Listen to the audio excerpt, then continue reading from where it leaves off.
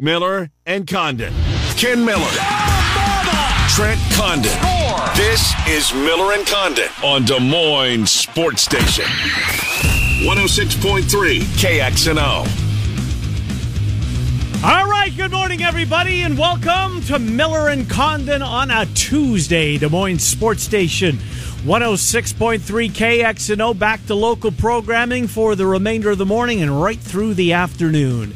BMW of Des Moines guest list. We're going to do a lot on the NFL draft. One final kick at that can. Oh, I shouldn't say that. We got two regional teams that we'll get to tomorrow. But Matt Manocerian from Sports Info Solutions, a phenomenal resource leading up to and during the draft. Matt Manocerian will join us, get his thoughts on what teams did well, what teams made him kind of scratch his head a little bit. But Manocerian will kick things off here at the bottom of the hour. Hour number 2, we'll do two of the regional teams today. The Bears with Jeff Hughes, thebearsblog.com. The Packers with Dave Sinekin, zonecoverage.com for Sinekin. He'll talk about those Packers. Jordan Love just signed a 1-year deal. And then Kyle Irving will help Trent and I with the NBA playoffs that are underway, the second round of those. A couple of games last night. Denver, the 1 seed. Did we just miss? Yeah. I think so, right? We missed.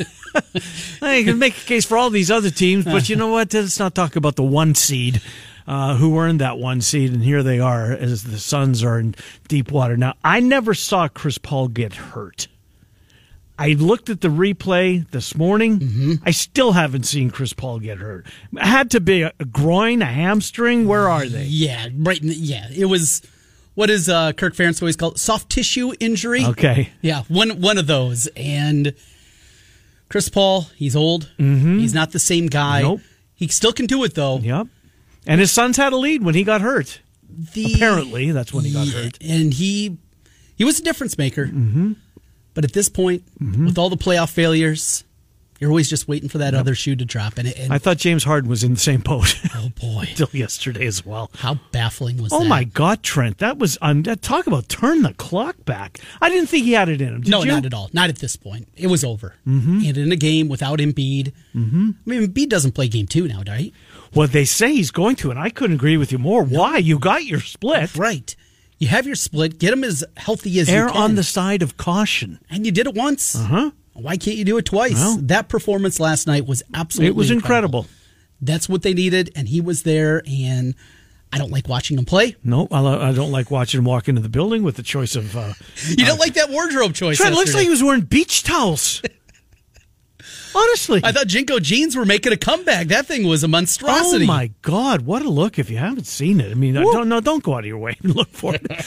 It's brutal. My good gosh. But, man, on the floor last night, what an incredible... And who didn't think that shot was going in late in the game, right? You just knew it was buried. Mm-hmm. He was terrific. Maxey was good. Mm-hmm. Niang scored. At least scored. Played a little bit. I'm not sure what were his minutes. 13. 13? Did he play that many? Yep. But good to see him out there on the floor. But yes, they went to Boston and they got what they needed.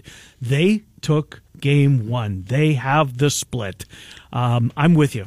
Err on the side of caution. You could have given me 100 guesses. I would not have known where Paul Reed played. I didn't even know Paul Reed was a person until these playoffs began. Yeah, where did he play? DePaul. Did he? Don't remember any big moments watching FS1 in a DePaul Georgetown game. And you do watch FS1 because there's a pretty good chance you might be invested. And DePaul's a team that I've bet on here and there throughout the years, or mostly against. Mm-hmm. And Paul Reed, not a guy that ever jumped into my mind, and yet here he is out there battling inside and making it difficult. Yeah. Al Horford looked old. Yeah, he did. But he's looked old for some time. But you know what? Every now and then he's got those games, right? Tatum's great, but... You know, Jaylen Brown, he is... Depends what time of day you watch him, Trent. A very inconsistent guy. Mm-hmm. We talk about, obviously, the gambling angle a lot. How many people tied together, did a same-game parlay last night? Well, I'll just put the Celtics in the money line. And then, they're free square. Right. And then you just add to that. Uh-huh. That's what your starting point. Take the freebie and add to that. You like whatever side last night? Well, I'll just throw the Celtics money line in there. Bump it up a little bit. Right. Yeah. How many people did that last night? I bet a bunch. And the sports books continue to roll in, and that's That's why they keep building those things, right? It's true. Speaking of sports books, did you see the story that Mike Florio wrote? Goes back to last week when a couple of, was it 3 Lions were caught gambling, 2 of them in the facility.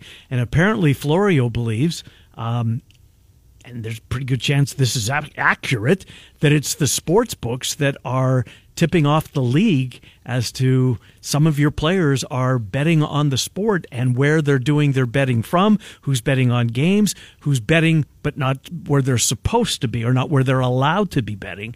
And you know what? The players know the rules. Their agents should know the rules, should know the can and can'ts. But as far as the league tipping them off, yes, it's a huge conflict of interest. They're all in bed with them. But if you want your game to live up to pass the transparency test, you want the operators to cooperate with you in this respect. That's the way it's supposed to be. Mm-hmm. Same thing here in our state. If one of the operators get tipped off that a college athlete is betting, they need to let everybody know. Without a doubt. From the university level to the NCAA level. Mm-hmm. That's part of the agreement here. Yep. And for all the grandstanding, oh boy, this is going to ruin athletics and it's going to be a big problem. Well, these are the safeguards that are put in place, and it's there for. And we saw one activate yesterday. The Alabama-Ohio State baseball game. Was it Alabama? There was a game yesterday that was taken off the board. A guy I used to work with, a guy by the name of Matt Holt. He owns U.S. Integrity, and they partner with leagues, with teams, with schools around the country, and they monitor the betting on games that involve your team, your school, whatever. And when they see a disproportionate amount of bets, whatever it is that causes their trigger to trigger, they then instantly contact the team or the school if it is a collegiate team. And this is what happened. Did you find it? Is it Alabama, Ohio State? I just see. Or is it Alabama in my head? Because that's where Kennington Smith's going to write for the Athletic. The former Register reporter has moved on, made his announcement today. Ohio gambling regulators on Monday instructed state-licensed sportsbooks to halt betting on college baseball games in the state of Ohio involving Alabama against LSU. Alabama, LSU. Gotcha. So it was Alabama, LSU, but yeah, somebody in Ohio was firing. Suspicious wagering activity. There you go. And those alerts go up. And it's U.S. Integrity. The thing's just quoted in the article. So I've talked to my buddy Chris Andrews out at the South Point. Who, by the way, I'm going to see next Monday. I might have to make a trip with you. You're welcome to come aboard. He told me, how does it work? And he said, it's a pretty simple process. Let's get a ping. Mm-hmm. Hey, a college baseball game. You get a max bet. Okay. College baseball. Right. I mean, that's a little easier for something like that. Tennis, he said, is always a big one. And we've heard about some of the gambling and maybe players throwing matches that have been involved in not the biggest tours, but some of the smaller tours, especially across the pond. And they get a ping, and then they look into it, and then very quickly, if it's especially multiple people or people that haven't bet like that before, right. It's a very simple process. A $10 bet, all of a sudden he's betting thousands right. on a game that he's never shown an interest. He's never bet college baseball in his life, but now he's coming with guns blazing. I mean, my DraftKings account, I've had open, since it started, 4 years ago. Mm-hmm. And I'm a $10 bettor. And all of a sudden, and it doesn't have to be 10 Gs. Right. But I put $1,500 down on a college baseball game, and I bet a total of $86 on college baseball over the last 4 years. Ping, right there. Yep. Very easy one and very simple. And it doesn't have... People have these ideas of these tens and hundreds of thousands of dollars. It doesn't have to be that. No. And that was a big thing that the tennis part, I remember that story about that. It wasn't these huge amounts, but it was nickel and dimers all over the place, and 1,000 here and 1,000 there, and all of a sudden it started adding up, and then a guy that was a huge favorite loses a match or retires. And that's where it really went into full throttle. Yeah, the retirement part. Those are the ones. Got a bad back, sorry. Yep, can't answer the bell. I started the game, so therefore it's action. I can't go on any prize further. Pool of $100,000, a winner gets $50,000. Right. This guy suddenly, he's out. Sprained his toe or whatever. Right. But anyways, those are some of the checks and balances behind the scenes that are taking place and are working. And if it is the sports books that are, I think Florio, he didn't say ratted out. Something like that. But you know what? You have to do that. I'm glad he did. All right, let's move away from that. Let's talk about maybe, Trent, another opportunity for Fran McCaffrey to build on his 2023-24 men's basketball roster. It's been disappointing, I think, off-season so far, right? I'm not over-exaggerating. Not at all. You would say the same thing? Yeah. And they've swung and they've missed, but now there's a couple of bigs within the last 24 hours. Two of them, a kid who's 7'5", right, from Oral Roberts, and a 6'11" kid from Fargo, North Dakota State, have both entered the portal. I don't know if they can play. I'm not going to sit here and try and lie to you. Say I've never seen either of them. I don't think, but 7'5" and 6'11", kick the tires. Last week, John Bowenkamp mentioned a kid from South Dakota. Yes. He's a Coyote. Yep. Was a Coyote. 6'9", can put it on the floor, can shoot it pretty well. Where's that? Mm-hmm. You went to the Summit League and got Philip Obracha. That turned out pretty good. Yeah, I'll say. Look at this Iowa basketball roster. You look at what they are. Your starting lineup right now. All right, your backcourt is an unproven sophomore that was a disappointment, Desante Bowen. Yep. Tony Perkins, who was as inconsistent as the day is long. Sanford for sure. Patrick. Have to. Cricky. Forced to. And Cricky. Yep. Who I like, but doesn't play a lot of defense. But he's in the right place. None of them do. It's true. That was a terrible defensive team last year. I don't think you're going to be at the same level offensively, especially with a point guard that's never done it before. Mm-hmm. You bring in a freshman class. Was he the most disappointing Hawk this year? Patrick? No. Dix, Bowen. Oh, Bowen, I would say. But Dix was coming off an injury. He was, yeah. I thought he gave more than I anticipated this year. Yeah, that's fair. Coming off that injury, I didn't think he was going to give him anything. And there were, 2 or 3 games that he was impactful during Big Ten play, which I didn't even think they'd get out of him. Yeah, definitely Bowen. I thought by, end of December, he'd be the starter. And we saw, a month ago by, and he played 2 games for about 3 minutes. Yep. So that was a big disappointment. That's your starting lineup. Your bench is freshmen. 4 freshmen come in. Mm-hmm. None of them are top 100 players. Mm-hmm. Freeman was right on the edge, and he's a big that a 6'9" guy. We'll see how he translates at the next level. Brock Harding, hey, Mr. Basketball in Illinois. That's impressive. Yep. He's still a 5'10" in the Big Ten, 160-pound point guard in the Big Ten. Yeah, it's not going to work well. Yep. This team's going to be brutal defensively. They're always brutal defensively. They're going to be even worse, and they're not going to be able to outscore people. They need help. They have 2 open scholarships, and yet here they are. We're good? No, well, I hope not.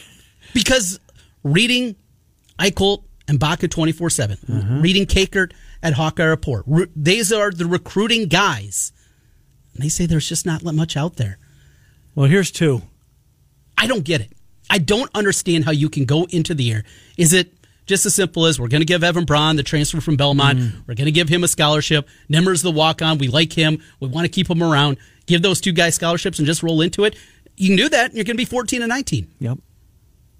You are. That's what this team is. They're a lot worse than they were a year ago. Oh, there's no question. At least as we sit here on May the 2, right. It sure seems like that, right? But I don't think it's unfair. I don't think we're being unfair. But go out and kick the tires, and maybe they are. I want to believe that they are, aren't they? It just felt like after the BJ Mack thing, well, we tried, we're defeated. And that's the mood that is surrounding it. We'll see. But if that is the game plan, if they just feel like, and we tried, we didn't get the guy we wanted, now we're moving on, that is incredibly short-sighted in today's day and age. There are guys out there that can help you. I always go back to Bryce Cartwright, who for my money is the best point guard that Fran has had. Well, he was fast. He was available late in the year. Nobody wanted him. It was in the summer. I was going to say July, wasn't it? Yeah, it was July that they got him. And he's the best point guard in 14 years of Fran, and a guy they found in July. This is well before the transfer portal. There are guys out there, and just to shut it down, to not be kicking the tires, to not make those phone calls, it's short-sighted, and it feels lazy. It feels like throwing your hands up. I know Fran doesn't like the way what college basketball is morphing into. But you know what, Fran? It's here to stay. Adapt or die. You have to. And this program has plateaued. It's still good. And that's the part that is missed because of the lack of success in the NCAA tournament. Still very good. You stack them up the last 5-10 years against all their Big Ten brethren. They're right up there. Yep. It is a top 6 program in the Big Ten. Pretty good at Iowa. Yep. But because you don't have that breakthrough moment, because you have maybe... You just feel like you've left so much on the table. And that's the other thing, too. Right. And that's where I know a lot of the frustration lies. with this basketball program. It could have been more. Yeah, I think it could have. Well, and look, since we're talking Iowa and talking transfer, maybe we should go down the hall to the football offices, because all of a sudden there's at least 3 wide receivers that have popped up over the weekend. Kid from Ohio State. We knew about the kid from Michigan, and Michigan State lost one to the transfer portal. So that's 3 kids that you shouldn't have to go dig too deep to find tape on them as to do they fit or not, or can they play or not. So I mean, shouldn't we have some news coming up on that department or that front with these kids that go into the portal at this time? Shouldn't we be day to day hearing something? So the portal is closed with the caveat: grad transfers still can enter. If you graduate, you can still transfer this summer, and that still can happen. That was Charlie Jones. What happened with him and made him eligible immediately. So though it's closed in terms of underclassmen joining or guys that haven't graduated yet, there is still going to be ones out there. The good news is it does sound like Iowa is trying at the wide receiver position. They understand. Well, they have to. You can't go in. Nico Ragaini is what he is. Right. But how many times has that dude been injured? And he's coming off now another foot injury. That guy's had more foot injuries. I mean, it feels like we're talking about Bill Walton here with all the foot injuries that Ragaini has had. He's been in the program a long time, too. Throughout how many times that he has had just foot injuries that crop up. That's your one. Seth Anderson, we don't know. He put up good numbers at Charleston Southern. He's also small. He's a little guy. Yep. On the outside, Jacob Bostic, he hasn't been healthy in his career. Deontay Vines, I like him. Okay. But that's your one? Yeah, no, it's not. In a team that is stacked defensively. They're going to be so good on the defensive end. Major upgrade at the quarterback position. The offensive line has to take a step forward after last year. I think Caleb Johnson could be a star. I do Not too. good. No, I think he can be. Star. Absolutely. If you have a competent offensive line, he can be that good. Terrific tight ends. And even the third, Nostrega, has shown a lot of people. You're 3 deep, very solid, and 3 guys I think that all have a shot at the league. And you don't have a receiver. Not one. You don't have a... Who's blown the top off? I don't know. That's not Ragaini. No, it's not. That's certainly not Vines. That you don't have anybody with speed on the outside, and they're looking for an X receiver. They want that big receiver on the outside. How about AJ Henning that can take the top off and has some speed out there? That's what you need. Where's he? Where's he? Has there been any rumors about him at all? Louisville is the main one that I've heard at this point. I think initially, is there a connection there? Is he from the area? I don't know if it's a Braum connection. Maybe he recruited him out of high school. Maybe that was something. I know Northwestern, when it sounded like back this winter he was possibly going to enter the portal. Northwestern was something was involved. He's an Illinois kid. That was a connection there. But yeah, Louisville and Northwestern are the 2 that I've heard the most. Also sounds like maybe Henning isn't at the top of their wide receiver wish list. Well, good. I mean, so good if indeed that they if they go out and overachieve as far as grabbing somebody from there. Boy, oh boy, questions to be answered. All right, let's do a couple of minutes bouncing around the world of sports. We did the basketball. I keep coming back to Denver. It was just no one was talking about the Nuggets. No. And yet here they are up 2-0 in this. Is this series over at 2-0? No, I'm not going to go there. I'm not ready for that. It's close. I mean, Booker can't play much better, I don't think, than he did. No, you're exactly right on that front. He was so good. He is so good. And you can't get it done. There's just those times, too. The block shot on Durant. You know how high you have to get up to block a shot, a jumper? 6'11".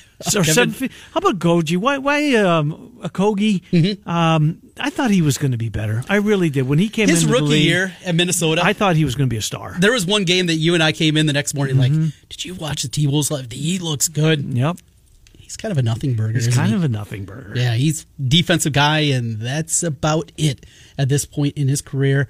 We'll see on the Paul front. I mean, it's as simple as that. If Paul can't go, Cameron Payne coming back off of injury, we saw last year or 2 years ago that he was so impactful for them.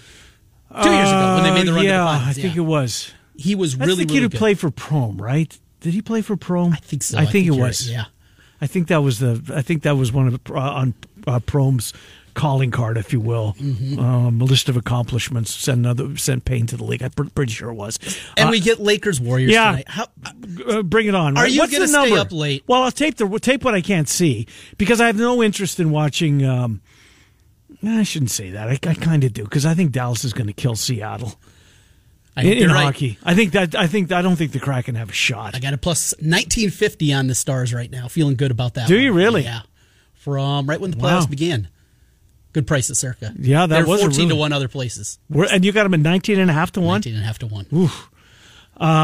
Big Stars fan all of a sudden. Yeah. Got my North Stars hat, so it's as close as I'm going to get. And they're good. Yeah. Great goalie. Kid from the Twin Cities, Ottinger. Really good player. Game 7 kind of stunk last night. Yeah, it was bad. You know what? The Devils just they're just so much faster than the Rangers. That's a quick hockey team. I didn't give them a chance to go make a long run just because I think they're too young. This is clearly a team you want to buy stock in because if they do get bounced in the next round, and I think they can give the Hurricanes all they want, they're almost a mirror image of each other. It's not going to be a physical series by any means.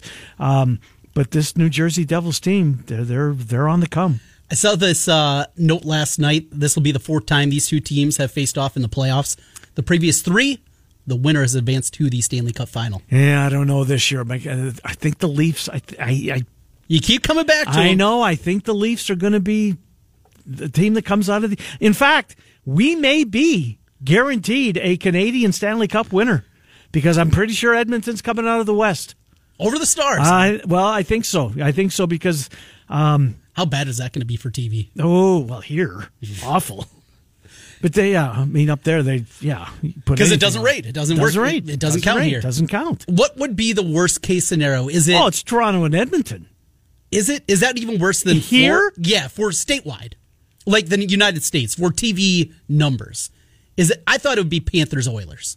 That'd be really bad. That'd be really bad. Yeah, that'd be really. Does the car wreck factor with the Leafs bring people to the? I mean, at least I think you know the Maple Leafs name. Right. They're an original 6 team. I think that pushes it. I think Panthers would be worse. You think the Panthers would be worse? Maybe. There's plenty of Canadian transplants that are probably Leafs fans. Sure. That would help. Yep. In Florida, too. How many Florida Panther fans are there out there? Yeah, not and there's not a lot in their city for crying out. In South Florida, there's not a ton. Worst case scenario, that's what it is. It's Edmonton, Florida for the Stanley Cup final. Oh, they still throw rats on the ice? They did the other night. Yes, they did. One, I think. There was one rat. One made it on there? One made it onto the ice, yeah.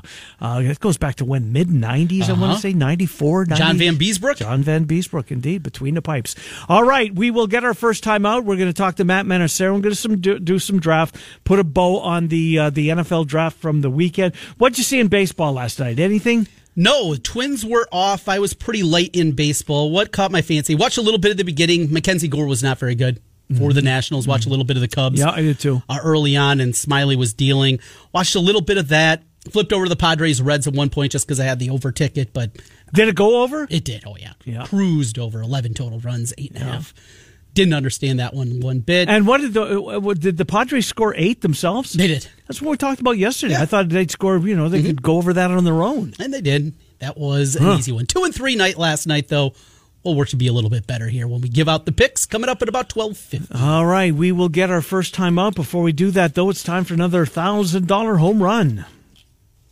Head to KXNO.com. You can enter this nationwide contest by inserting the keyword bills in the pop-up box that will appear once you log on to KXNO.com. Bills at KXNO.com. Your chance to win $1,000. Bills, KXNO.com. Little Birdie said we were talking about James Harden and the throwback performance last night. He was in Vegas Saturday night. I saw the picture. In fact, he got into some kind of altercation at the wherever he was staying in Las Vegas. One of my favorite things is the James Harden pictures back at Arizona State without the beard.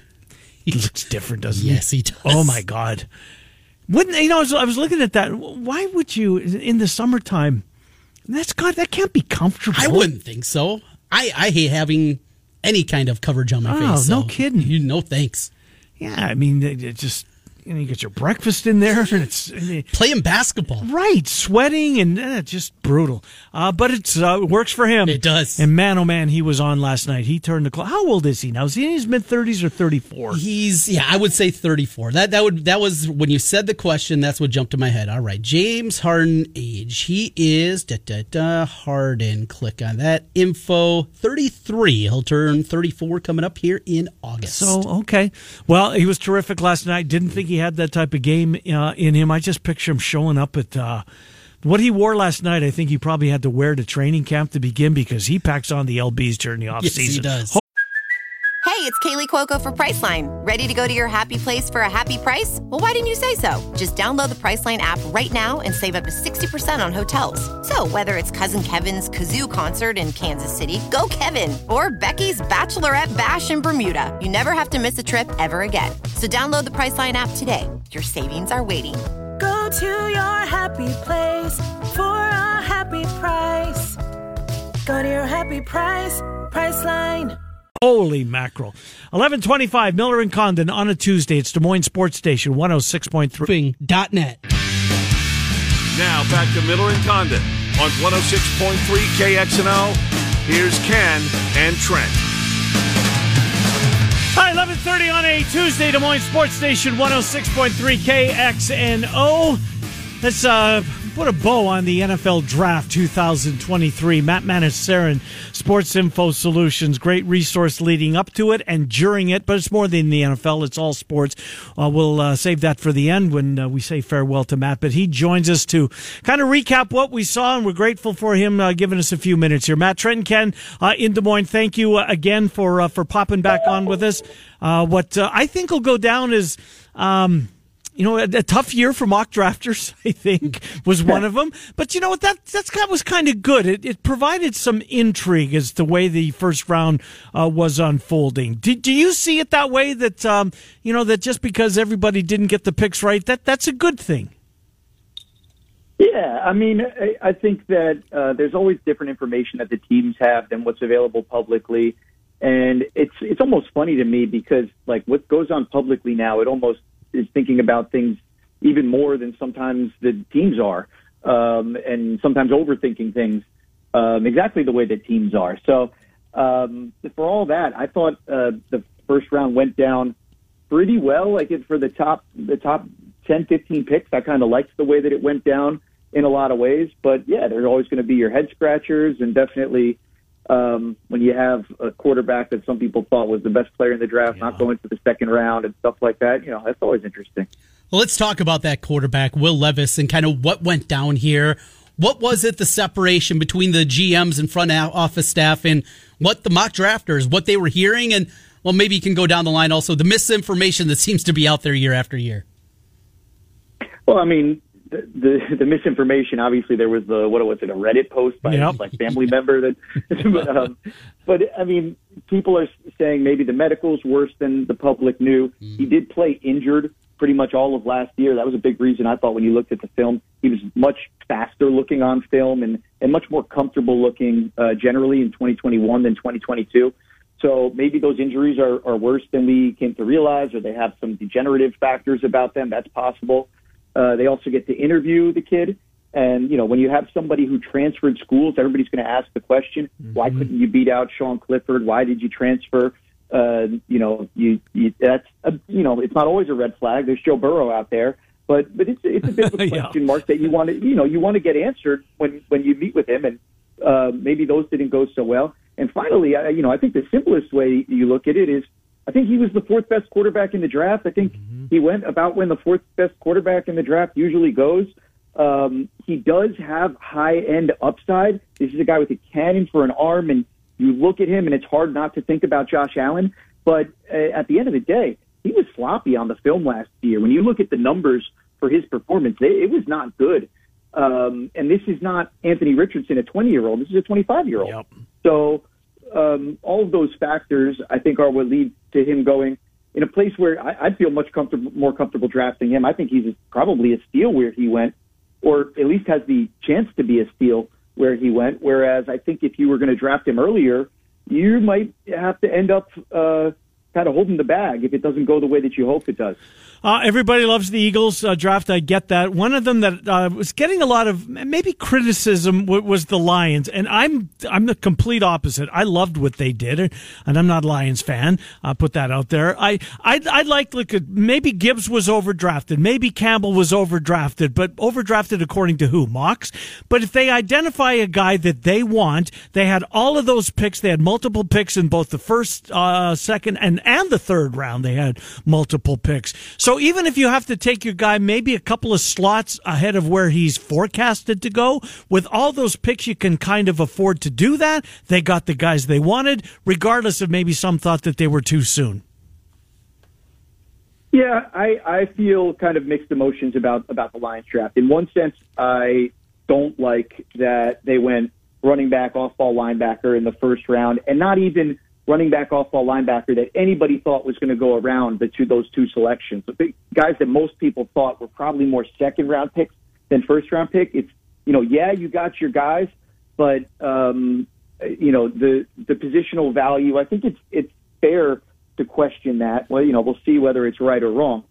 What I do like about their draft is, as you mentioned, they have lots of picks because they did trade down, and they did, pick up extra picks for Stafford and kind of seeing that they needed to rebuild a little bit at that time. And when you get extra picks, you get extra kind of bites at the apple, and what you end up with is on the second day, they end up with a couple of guys, probably three guys that I didn't think they would have had a chance at on that day, being Sam Laporta, who I think is one of the top tight ends in the draft. You get Brian Branch, who I think will be a starting safety for them, and you get Hendon Hooker, who, we'll see. Again, I don't love the prospect, but you're talking about a third-round shot on a quarterback like that.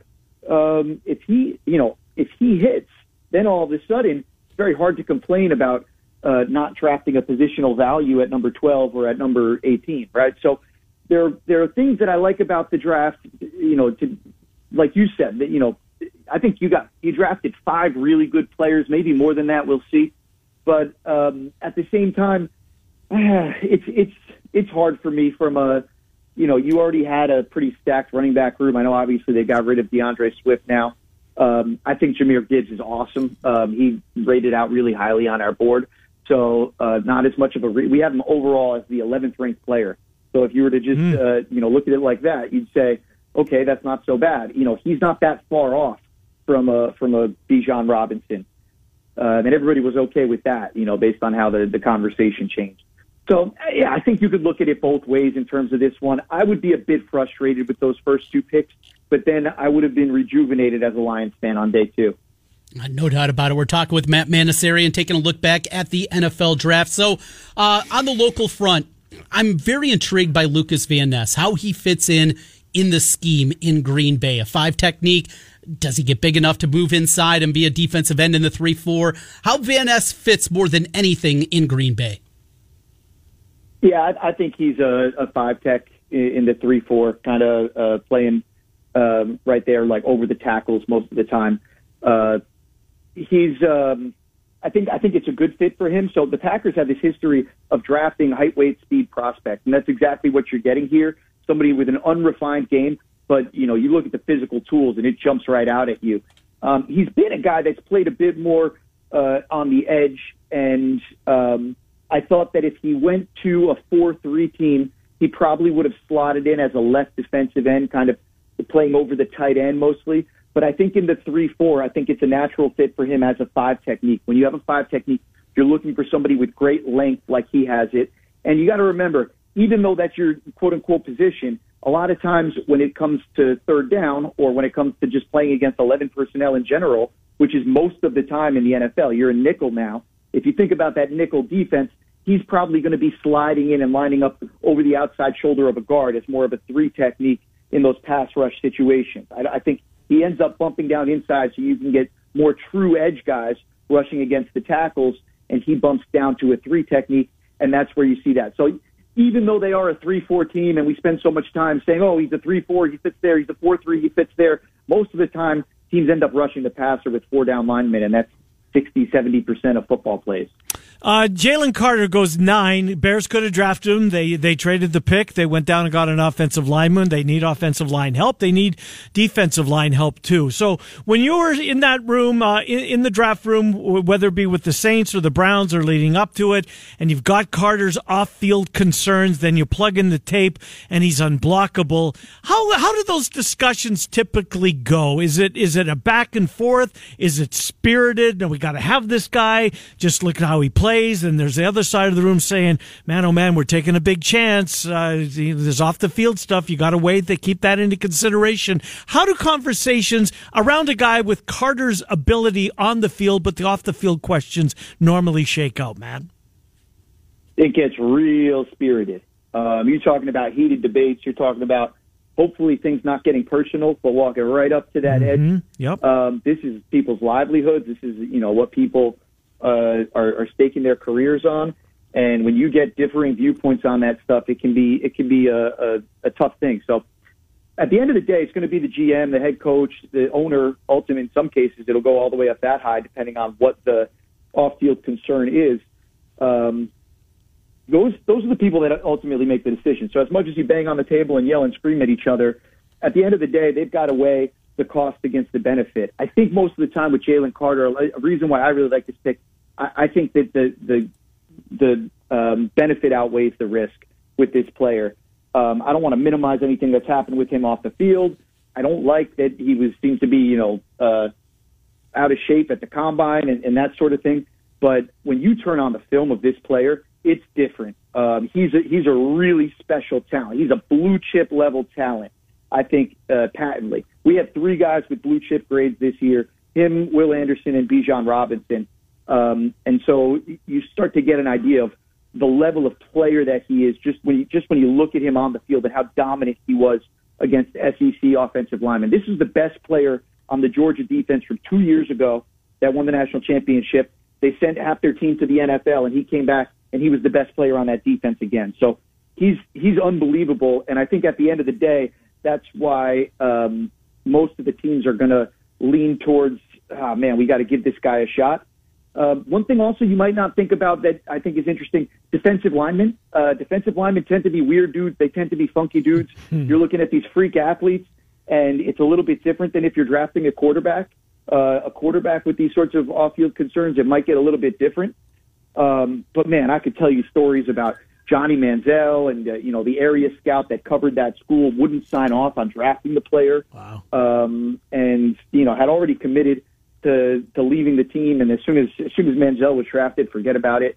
So, yeah, it gets spirited. And, man, I could tell about other times where if there was one domestic violence whisper about it, that was an automatic, had to have a conversation with the owner sort of thing. Because when you take things like that really seriously, and the owner at the end of the day oftentimes won't ask to get involved in football decisions at all unless it's something like that. So Bijan Robinson, we know how talented he is. But Atlanta, it's just a fit thing. Algier, I thought he was pretty good last year for them. You got Cordell Patterson still doing his thing. Running back was not exactly a need for a team that had plenty of needs. It's not so much Bijan Robinson, it's more what Atlanta needed there. Your takeaway from that one in a running back going in the top 10. Yeah, call him a running back, but he's somebody that's going to impact the passing game really significantly. So in terms of the player, I have no problem with it. Probably higher than I would have drafted a running back if I could help it. But at a certain point, he becomes really attractive, especially as we started to get to like the teens of the draft. I thought that there was a bit of a drop-off once you got past 12 or 13 in terms of the big board. So I don't have a big issue with it in terms of, drafting a quote-unquote running back. I also agree with you that it is weird. Algier, they got last year basically for free, and it just being proof that you really don't need to spend resources on that position in order to get good production out of that position. And that's where I worry about the Falcons and the way that they're building. I do believe that you need to build at tackle, at pass rusher, at quarterback, at corner. And I worry about how much they have available for those positions when they're spending $20 million a year on Jesse Bates to play safety and spending their number 8 overall pick on Bijan Robinson to play running back. I worry about that. That said, they're clearly leaning into a thing here where Terry Fontenot is trying to get the best weapons that he can. And if you look around the NFL and what's won the last couple of years, there's a pretty good argument to be made that the team with a lot of weapons, the team with the most weapons offensively, might be the best positioned team to win. So it's an interesting building strategy. I think I would be more of a let's build up front offensively and defensively rather than let's build all of these weapons. But you do take a step back and you look around, and this Atlanta Falcons team is going to be pretty hard to defend, especially if Desmond Ridder can play. With their last three top picks, you're talking about Drake London at receiver, Kyle Pitts at tight end, Bijan Robinson at running back. We haven't even gotten to Algier and Cordarrelle Patterson and all these other guys. So I wouldn't want to play basketball against the Atlanta Falcons. And maybe there's something to that. My last thing for you, Matt. Did the Vikings, overreact to the fact that receivers were coming off the board? They needed a lot of help, too. Certainly wide receiver was one spot, defensive back being another. Quarterback was still there if you want to give Hooker the redshirt year and let him play behind Cousins. But when Smith-Njigba goes and Quentin Johnson goes and Zay Flowers go, did the Vikings panic and take Jordan Addison, who 2 years ago was the Blitnikoff winner, didn't have the year last year at USC that he did previous at Pitt. But was there a panic there, do you think, just wow, we got to get a wide receiver and they're flying off the board. We better grab one now. It's always funny when a run like that happens, but I doubt it was a panic for them. I think more likely when you're picking sort of in that part of the draft, you have, say, 10 or 12 players that you expect 100% they're going to be off the board. Let's not even really spend any time preparing for them or thinking about them beyond what we're going to want to know, in the future when we have to play against them as pros or they're going to become a free agent. But, they're not really in consideration. If they're available to us, run the card in and it's over. I think all those guys came off the board. The next thing is you have your bubble or your cloud, whatever you want to call it. And there you'll have 5 or 6 names of people that you think realistically could be available that you're comfortable with picking at that slot. Now you're watching that cloud, and as that cloud starts to evaporate and it gets down to 2 or 3 names, that's when you have to start thinking about, hey, do we need to move up to make sure we get one of our guys? Or, are we comfortable that we think one of them will make it to us? I think that's what happened with the Vikings here. I think they were in the position of they had a cloud. Probably they had a few receivers in that cloud, and that's just the way that the board shook out. The high-end talent in this draft really wasn't a lot of depth, and sort of the positions like tackle, I think a bunch of tackles were overdrafted at this point, things like that. When those positions don't become available to you, the corners start to come off the board. Now you're starting to look at positions where, there might be more availability of receivers later on, but you're talking about better players than you are at those more what I would call premium positions. So there's a sliding scale there. My guess is they got one of the guys in their cloud there. I think Jordan Addison's a good player. I think he can be a solid number 2 for them, maybe fill in for some of the things that Thielen had done for a few years, for a long time there. But, and then if your cloud does fully evaporate, then that's a situation where you really do want to trade down. And they might have tried to do that a little bit also, but I tend to think this isn't a panic move, and they might have been hoping that there would have been somebody else available deep down. But with the way that it shook out, this was their top guy. It doesn't surprise me too much at all. He was the number 24 player overall in our board. So right there when you think about it. 2024, already looking forward. It's the Caleb Williams / Drake May sweepstakes. Who else? Anybody else catch your eye, or is it let's breathe a little bit and then we'll start to get ready for 2024? Yeah, I'd love to breathe, but those are 2 really good names to start with. Those are 2 really good names to start with right there. Last year around this time, I think we had a pretty good idea of who the top 2 guys were that were going to come out this year. Probably the top 3 guys, if you consider, Will Anderson's been my favorite player for 3 years. So we had not a big shakeup over the course of the last year. A lot of other times you'll see somebody come out of nowhere to be the number 1 pick, and that could be pretty interesting when we see going forward. So it'll be a big year, but those 2 names that you started with, I have a hunch that they'll be involved when it comes this time next year. Yeah, I think so too. Matt Manocerian, Sports Info Solutions. Matt, you guys do a great job there. All sports, really, but man, oh man, the NFL, you guys are terrific. Matt, thank you for what you did for us. We truly appreciate your contributions to the radio program. Thank you, Matt. We will we'll impose on you again next season. Thanks a lot. Thanks so much for having me. And as always, people can follow at sportsinfo_SIS. You got it. Thank you, buddy. Take care. Thank you. Yep. Matt Manocerian, as we put a bow on the NFL draft. We will take a timeout, come back. You see the college football 2024 playoff dates have been announced, where they're going to be played. No. Just came out as we were talking to Manocerian. We'll come back. We'll share that info with you. It's Des Moines Sports Station 106.3. Wherever you get your podcasts.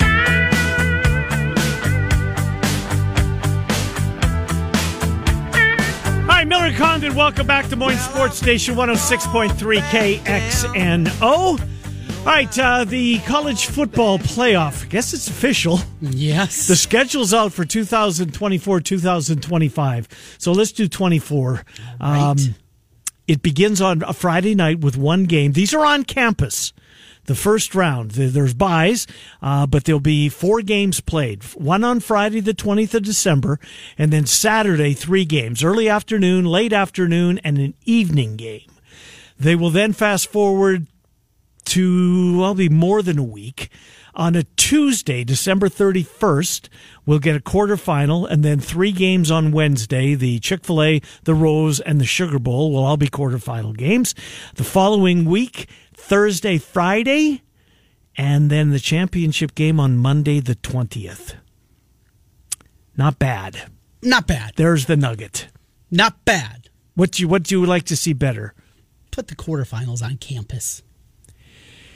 Yeah, but you got to make the Rose Bowl and the Sugar Bowl. Who gives a crap? Stop outsourcing I get it. your biggest resources. It's the Rose Bowl, Trent. Do you know how stodgy they are? Yeah. They're a powerful Tell them to group. go eat sand. Who? You're preaching to the choir. You're absolutely preaching to the choir, but it's tradition, I guess. I don't with you. Get it. We almost had a neutral site game this year in the AFC playoffs. Mm-hmm. Very easily could have had one. And it would have been awful. And I understand the NFL wants to control everything. Mm-hmm.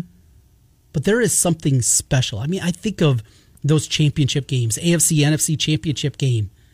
And if you had Packers-Giants. Oh, my. And we had Packers-Giants at Lambeau Field. That Lambeau Field game where Tom Coughlin's nose looks like it was going to fall off. Yes. We have it in Tampa. Houston. I'm with you. I love cold weather games. Give me a game in Buffalo all day long. And now we have an opportunity. Ohio State has a year. Mm-hmm. And they're the 2 seed. Mm-hmm. And here comes 7 seed Clemson. SEC, ACC, right. How incredible that would be. It would be phenomenal. It would be terrific. Instead, we're going to stick that thing in San Diego? Mm-hmm. We're going to put that thing in Dallas? Yeah. I don't understand. I know it's all about money. It's always about money. Sure. But when it's all about money, you know how you can make a whole lot more money? Take out the middleman. You don't need them. Break yourself from this charade that is bowl games and what has been. Yep. It's the most coveted job in sports, according to some people. Bowl representatives. They go around campuses one after another, and they're treated like royalty. Alabama's never going to be able to play if they're in the top 4 every year. Georgia's not going to be able to have a home playoff game. Right. This is idiotic. That's where you're at, though. This is so short-sighted. It but is. At least we're getting the expanded playoff. We're getting there. You got to give them that.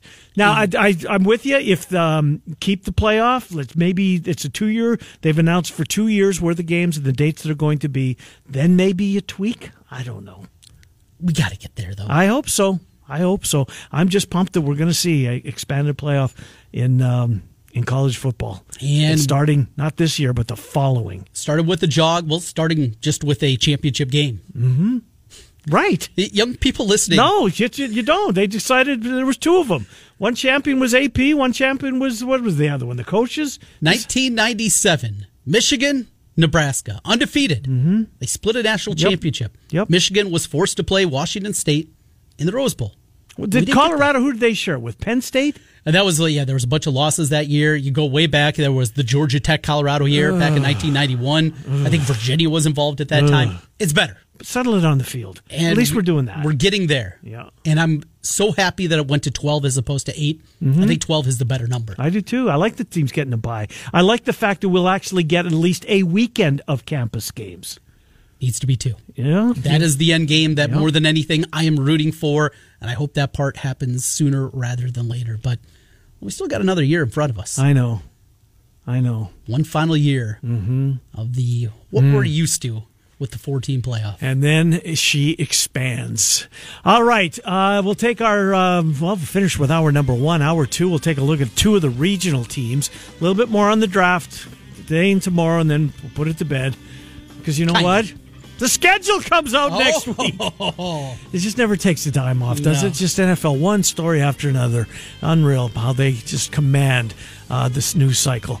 We'll also talk NBA playoffs with Kyle Irving from the Sporting News. Miller and Condon, Trent's Plays of the Day as well. It's 106.3